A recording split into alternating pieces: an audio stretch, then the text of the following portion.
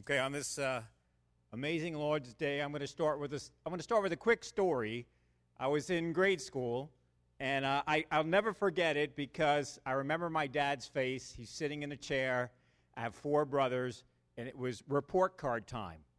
Isn't that wonderful? Report card time. So my dad would sit in the chair, and we would kind of line up.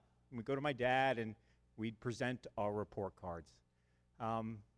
So this particular report card, I had a D on my report card. I think I was in grade school, and so I was faced with a little bit of a trial. So the trial really is, go to my dad, and do I say, hey, Dad, I mess up. I need to study more. I need help. So instead, back then, that's how old I am, we had carbon copy. So the carbon copy allowed me and my brothers to be able to take the carbon copy and change that horrible D into a beautiful B. So, what did I do? Did I change it to a B, or did I leave it as a D? And you already know, because I'm telling the story, so I go to my dad, and sweating, and I hand the report card in, and my dad was one of the hardest workers you would ever have met. He was working 3 jobs, and he looked at it, and great job. Why? Why would I do that? Why would I come to a situation in my life where I was had a choice to make and chose the hiding my grade and lying to my father, who never, to this day, he doesn't know that I did that, or my brothers did that. But why? Why would somebody do that when you have a choice of going the right way or the wrong way? And we're going to learn about that today. And if you were here a couple of weeks ago or a couple of months ago when we were speaking about James 1, we learned about trials. That God will put you in a trial not to hurt you, but to test you and to strengthen you and make your faith really strong. Because he loves you. That's what he wants to do. But today we're going to learn a little bit. James keeps going. And I remember saying something the last time I spoke about how Tim Mackey said that the book of James is a beautifully crafted punch in the gut. And I say that again because wait till we get to what we're going to study this morning, and you're all going to be holding your stomachs and being like, oh, this is rough. But then wait to the third point, because that kind of brings us all back. So I just wanted you to understand that today's rough, but God causes all things to happen for good. So let's pray. Heavenly Father, we thank you for your word that can be tough at times. We thank you for putting us in situations, Lord, that will allow us to have a stronger faith. And when we are tempted, Lord, we thank you that you are our God, you are our Savior, and that you keep us clear from those things, we pray. We love you, Lord. In Jesus' name, amen. I also remember last time I spoke, I asked you a question.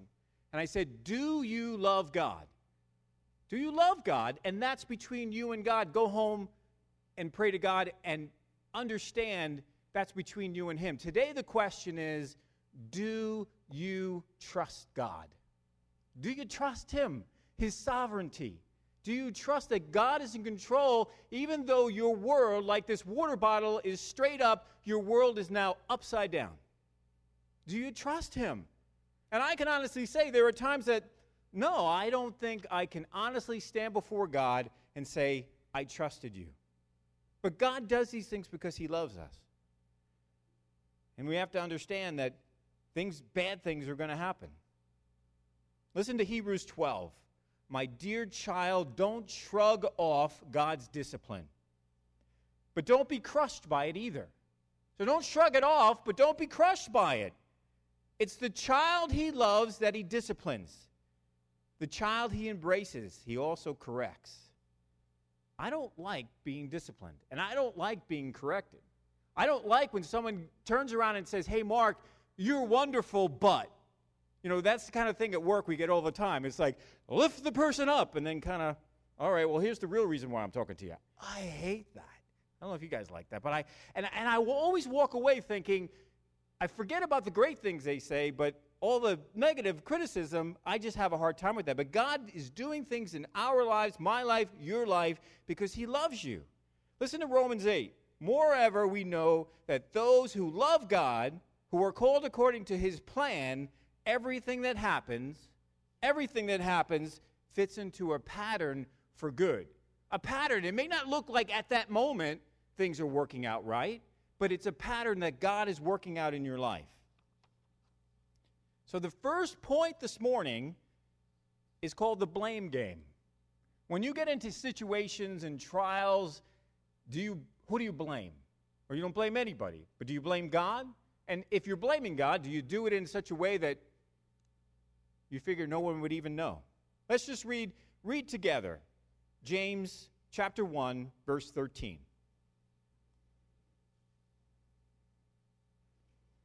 Remember what I was saying about James? He just wants you and me to have strong faith. So he doesn't pull any punches. He just puts it right out there. No one is to say when he is tempted, I am being tempted by God, for God cannot be tempted by evil, and he himself does not tempt anyone. So you wonder where we get the word tempt here. Where does that come from? Because he's talking about trials, and all of a sudden it changes to tempting. Well, verse 12 talks about trials. Verse 13 talks about tempting. The Greek word for that, it's the same term. It means the same thing, and you can interchangeably use it. So James is saying, yes, you go through a trial. God is testing you in trials to strengthen you. He would never, ever, ever, listen, ever tempt you to evil. God cannot do that. It is not in his nature. It can't happen. But James is saying here, no one is to say when he is tempted, I am being tempted by God. Temptation is real in everyone's life. So when you have a trial in your life, just remember there's also an opportunity for temptation. Just like me with my grades. That was a trial. I had to be honest. But I chose being tempted to lie and to hide my grades. Even though I was like 8 years old, it still doesn't matter. I still did it. Temptation, the definition is the act of tempting or the state of being tempted, especially to evil. Elizabeth George said this, remember, temptation in itself is not sin. So when you're tempted to do something that is going to go against God, that's not sin. Remember, temptation in itself is not sin, but the failure to resist temptation is sin. And I have failed abundantly in my life. I want us to remember, though, and I need to remember, that we're not alone. There's not one person staring at me right now, one person listening to me that is not tempted in certain ways. So I love Jim Elliot, and he has this journal. This is his journal of his life. So he tried his best to write down in a journal the things that were happening. So you get all the way to December 31st. I think it's 1955. Jim Elliot was a missionary that was martyred in Ecuador. And this is what he says. December 31st. A month of temptation. Satan and the flesh have been hard on me. How God holds my soul in his life and permits one with such wretchedness to continue in his service, I cannot tell. Oh, it's been hard. I have been very low inside me, struggling and casting myself hourly on Christ for help.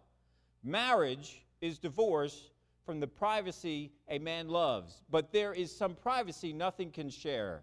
It is the knowledge of a sinful heart. These are the days of the New Year's believers. Conference on the Sermon on the Mount. Yesterday, what I preached on was on whoever looks on a woman. Let spirit conquer through the flesh. Let spirit conquer though the flesh conspire. Jim Elliot is writing down here like, look, I am a person who is tempted and I am a person who needs help.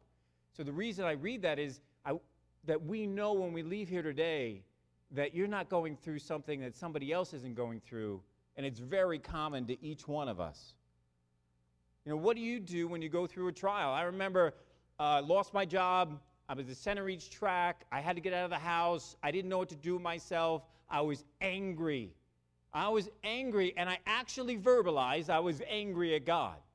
Because I had such a great thing going. Everything was what I thought was holding my family up. It was a job that was paying the bills, paying the mortgage, and there couldn't be anything more important than that. So God's teaching me a lesson. You're wrong. I want to strengthen you to know that I am the most important thing in your life. And yet I'm standing there at the center of each track doing this. Who am I to do that? Who am I to blame God for what's happening in my life? Just remember that the word for trial here is the same word for temptation. We was never, ever, ever blame God. Now, you don't have to turn there, but when I was doing the study for this, all the commentaries turned to Adam and Eve. And my first thought was, I don't want to go to Adam and Eve. I don't want to go there because everyone goes there. Because you're talking about blaming. And I'm like, you've all heard it before. You've all heard that, Adam blames Satan and, see, I'm not even getting it right. But I want you to listen to what Adam was saying. Because when I did look at it, I said, I have to say this. Look what Adam says. So Adam and Eve are being told, or Eve is being told by Satan, has God really said, you shall not eat from any tree of the garden?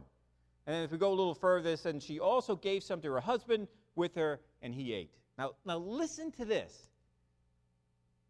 The man said, the woman who you gave to me to be with, she gave me some of the fruit of the tree, and I ate. God, it's your fault.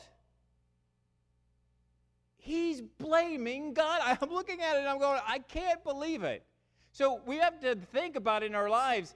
God will never directly tempt you, ever. And he will never indirectly tempt you. He can't do it to evil. He will not, cannot. And I'm just looking at these words and I'm saying, it's right there. Right there that Adam is saying to God, you gave me the woman, she gave to me, and I ate. No wonder why most people who are preaching on this will mention Adam and Eve, because it's right there. We have to understand who God is, though. Who is he? Who is God? What is he like? And if you turn to Isaiah 6 and you look at what's there, in the year of King Uzziah's death, I saw the Lord sitting on the throne, it says, lofty and exalted, with the train of his robe filling the temple. Seraphim were standing above him, each having 6 wings. With 2 each covered his face, and with 2 each covered his feet, and with 2 each flew. And the one called out to the other and said, Holy, holy, holy is the Lord of armies. God is holy and never, ever can be sinful. Ever. Just look at me. I love when I read my notes. Don't look at me. Look with me at who our God is in 2 Corinthians 5:21.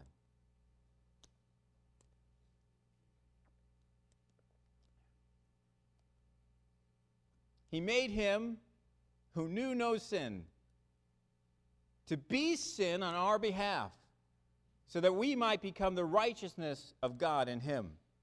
In Hebrews 4:15 it says, For we do not have a high priest who cannot sympathize with our weaknesses, but one who has been tempted in all things just as we are, yet without sin. And then when we get into a temptation, God will always provide a way out. 1 Corinthians 10:13. No temptation has overtaken you except something common to man. And God is faithful. So he will not allow you to be tempted beyond what you are able. But with temptation will provide a way of escape also that you will be able to endure it. You know, Jim Elliot, when he wrote in his journal here, he said, I was casting myself on God every minute, every hour, and every day. Not those words exactly, but he was casting himself on Christ. When you are tempted, that's what we need to do. We need to pray, we need to pray, we need to pray. John Bunyan said, what God says is best, though all the men in the world, so that would include everybody here, everybody looking at me, myself included, what God says is best, though all the men in the world are against it. Prayer will make a man cease from sin, or sin will entice a man to cease from prayer. Prayer will make a man cease from sin, or sin will entice a man to cease from prayer. Again, to go back about trusting in Jesus, and not blaming God when we get into situations, but running to Him and bowing down before Him and saying, Lord, I hate this. Please take it from me. But if you don't, Lord, I know I'm okay because you are there with me. You know, one of the greatest stories in the Bible is Shadrach, Meshach, and Abednego. See, they could have, like all the other people, every person is bowing down to an idol. And I think in my own life, I think when other people are doing things I know is not right, I question, but they're all doing it. They're all doing it, so God, is it really all that wrong if everybody's doing it? And yet Shadrach, Meshach, and Abednego say, no way. No way. God's going to save us because the punishment of not bowing down to the idol is being thrown into fire. I burned my finger last week while I was making bacon. Little tiny piece of grease hit my hand. My poor family has been hearing about my finger for 2 weeks now. Imagine being in a furnace. And they said, God will save us. However, even if He doesn't save us, we're never going to go against God. This is amazing. Amazing. I almost rolled myself to the emergency room because of this little thing that finally is healed. Imagine being thrown into a furnace. They will never blame God. Unfortunately, myself included, we do what we want to do. All those people bowing down before the idol, they thought that was the best thing at the time. Our second point is guilty as sin. If you just look at James chapter 1, verses 14 to 16. Now this is where it gets a little uncomfortable. But each one is tempted when he is carried away and enticed by his own lust. Then, when lust has conceived, it gives birth to sin. And sin, when it has run its course, brings forth death. Do not be deceived, my beloved brothers and sisters. I love this here because I would have expected James to say, it's okay. You got to pass because I know the devil made you do it. You're okay because everything in your life is conspiring against you and Satan wants to ruin you. It's okay. He does not say that. He says here, you are the sinner. Mark Harrigan, you're the sinner. If you're sinning, there's something going on in your heart and your soul and your mind, and it's you. Not your mother, your father, your brother, your boss. Not your car, not anything else, but look inside. God is saying He knows you. He sees what's inside of you, and this is what's there.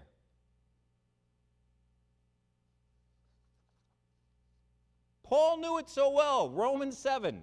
For I know that good does not dwell in me.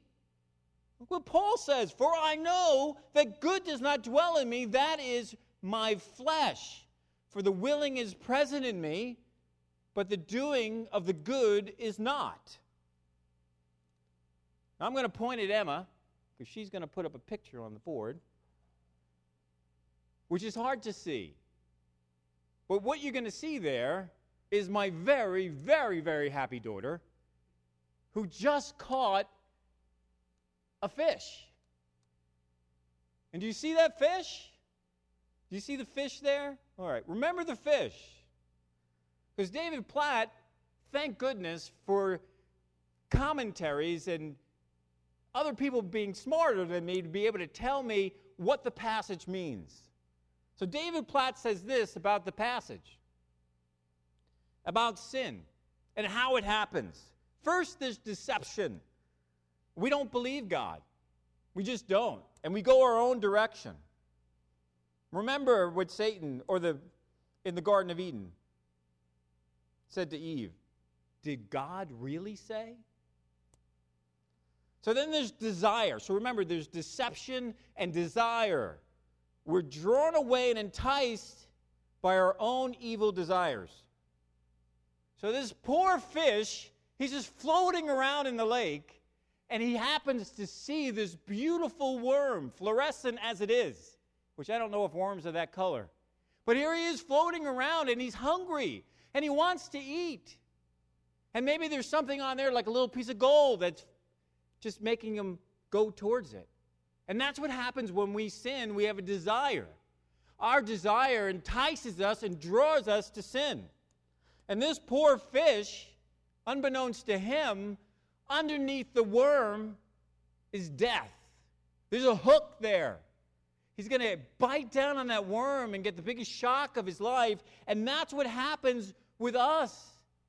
Everything looks like you don't go into sin saying, I'm going to ruin my family. I hope that's not the case. I'm going to steal from my boss. You don't do that.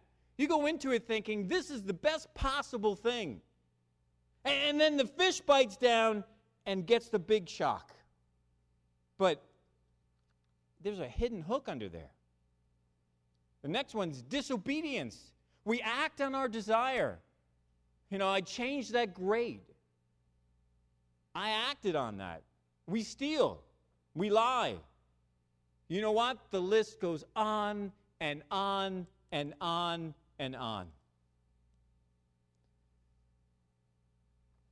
There's an example in the Bible that's uncomfortable. Again, I believe it's in Genesis, and we're talking about Cain and Abel. It says, now Cain was a keeper of flocks, now Abel was a keeper of flocks, but Cain was a cultivator of the ground. So it came about in the course of time that Cain brought an offering to the Lord from the fruit of the ground.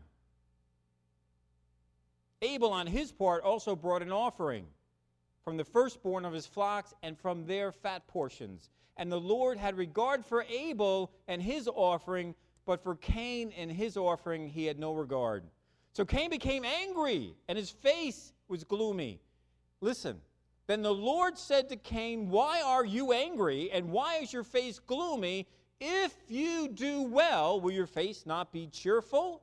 And if you do not do well, listen, sin is lurking at the door, and its desire is for you, but you must master it. And the story goes to a horrible place. Cain is in the field with his brother, and Cain rises up and kills his brother.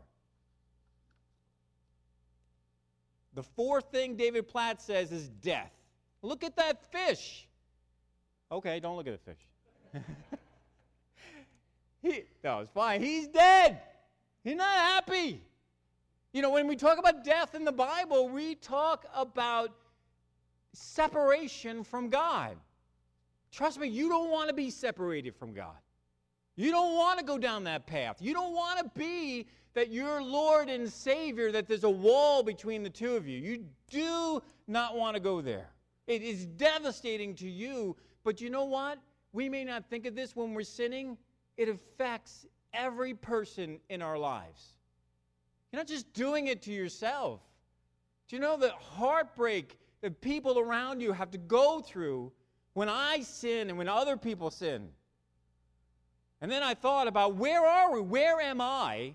Where am I when other people are going down the wrong path? Am I helping them? My son-in-law and some other people here play softball. And we went to a game. And as we're going to the game, here's the backstop, and here's a fence, and here's, I'm probably exaggerating, but this much room for a bunch of people to sit, and behind us are woods. And I won't soon forget the warning that came from every person. Watch out. Watch out for the poison ivy. Watch out for the poison ivy. Watch out for the poison ivy. Soon I heard myself saying, hey, watch out for the poison ivy. You better look out. It's right there. And then the whole game I'm doing this. Is it creeping up on me? Because it may be creeping up on me. Watch out. I don't do that. It's easy for me to say, I don't want you to get a nasty rash on your leg, but why am I not telling people you're going to be spiritually dead and separated from God? So it's so convicting. But watch out for the poison ivy. And then I think about people in my life who have helped. Certainly the people in this church, but then others. I think of Dennis Rainey. Years and years ago, he told a story about he was walking down the block and he saw a dirty magazine sitting there. And he had stood there and he did this. And kept on going. I tell you that it saved me. Simple story, but you can keep on going. You don't have to be tempted and follow that temptation. Even though the pull is so hard, you can keep on walking. And part of this verses here, it says, don't be deceived. He's saying, brothers and sisters, followers of Jesus Christ, don't be deceived. It's like saying, do not walk down the wrong path. Don't walk down the wrong path. Don't be deceived. And I had to think of Jonah.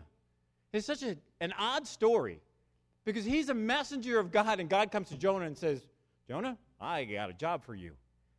Pretty easy. Go to these horrible, nasty people, mean people who I know you don't like. I want you to go to them, and I want you to tell them about me, tell them how bad they are. You know what Jonah does? Just like Dennis Rainey did the right thing, Jonah does the wrong thing and goes this way. But Jonah goes the wrong way, and things start to happen that probably does not make him too comfortable. He said, don't be deceived. Don't go down the wrong path. It may look great. To Jonah, it probably looked wonderful. I'm going to get on a ship. I'm going to take a little trip. Yeah, overboard, into a fish for 3 days, and then be spit out. So Jonah did not want to do what God said, but you know what's so amazing here? I can't understand. He doesn't want to do what God said because of this. He does not want to do this. I knew that you are a gracious and compassionate God, slow to anger and abundant in mercy, and the one who relents from disaster. So now, Lord, please take my life. He didn't want to do what God said because he knew there was a possibility God was going to say to the Ninevites, just like he said to you and to me, I love you, and I don't like what you're doing, but I'm going to lavish my grace and my mercy upon you if you'd only accept it. Only accept my son's death on the cross for us and his resurrection. That's what he's saying. And Jonah's like, I'm not going to do that. Imagine that. And again, it just shows our hearts because I can't pick on Jonah. He's just like we are. Just like me. Just like you. The last point is God's good gifts. Look at me and I keep saying look at me for some reason. I have no idea why. Don't look at me. Go to James 1. Verse 17 to 18. I'm going to listen to this tape later and be like, oh my gosh.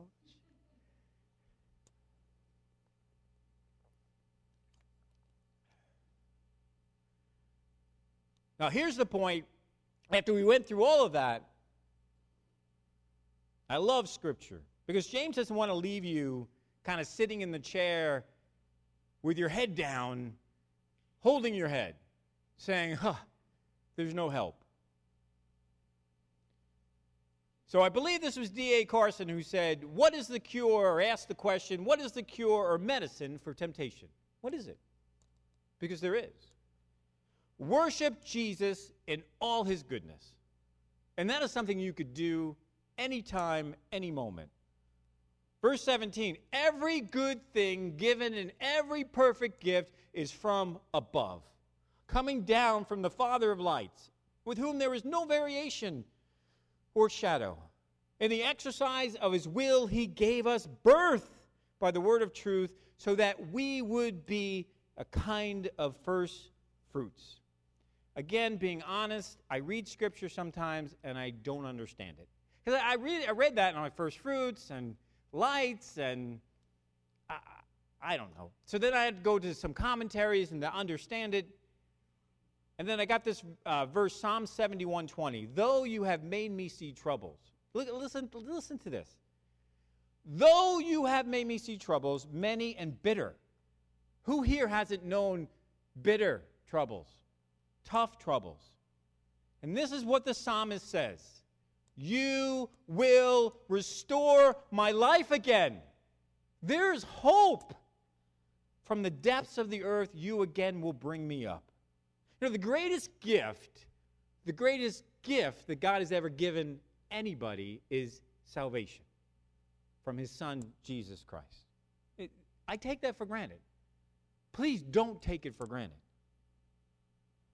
Don't go down the wrong path. You know, no variation or shifting shadow here shows God's consistency. His consistency in love and in grace and in mercy, and that will never change. He'll never, ever, ever stop loving you. He won't. And you can't get better than in these verses. It says, he chose us. And sometimes I think, hey, Mark Harrigan goes to New Village Church. Mark Harrigan serves here. I do this, I do that. That's baloney. We're a church, we're a family, we're a body. We together are his church. And he chose us. He chose us by his own will. Amen. It can't get better than that. It is the goodness of God. D.A. Carson also said, desire gives birth to sin. Remember the fish?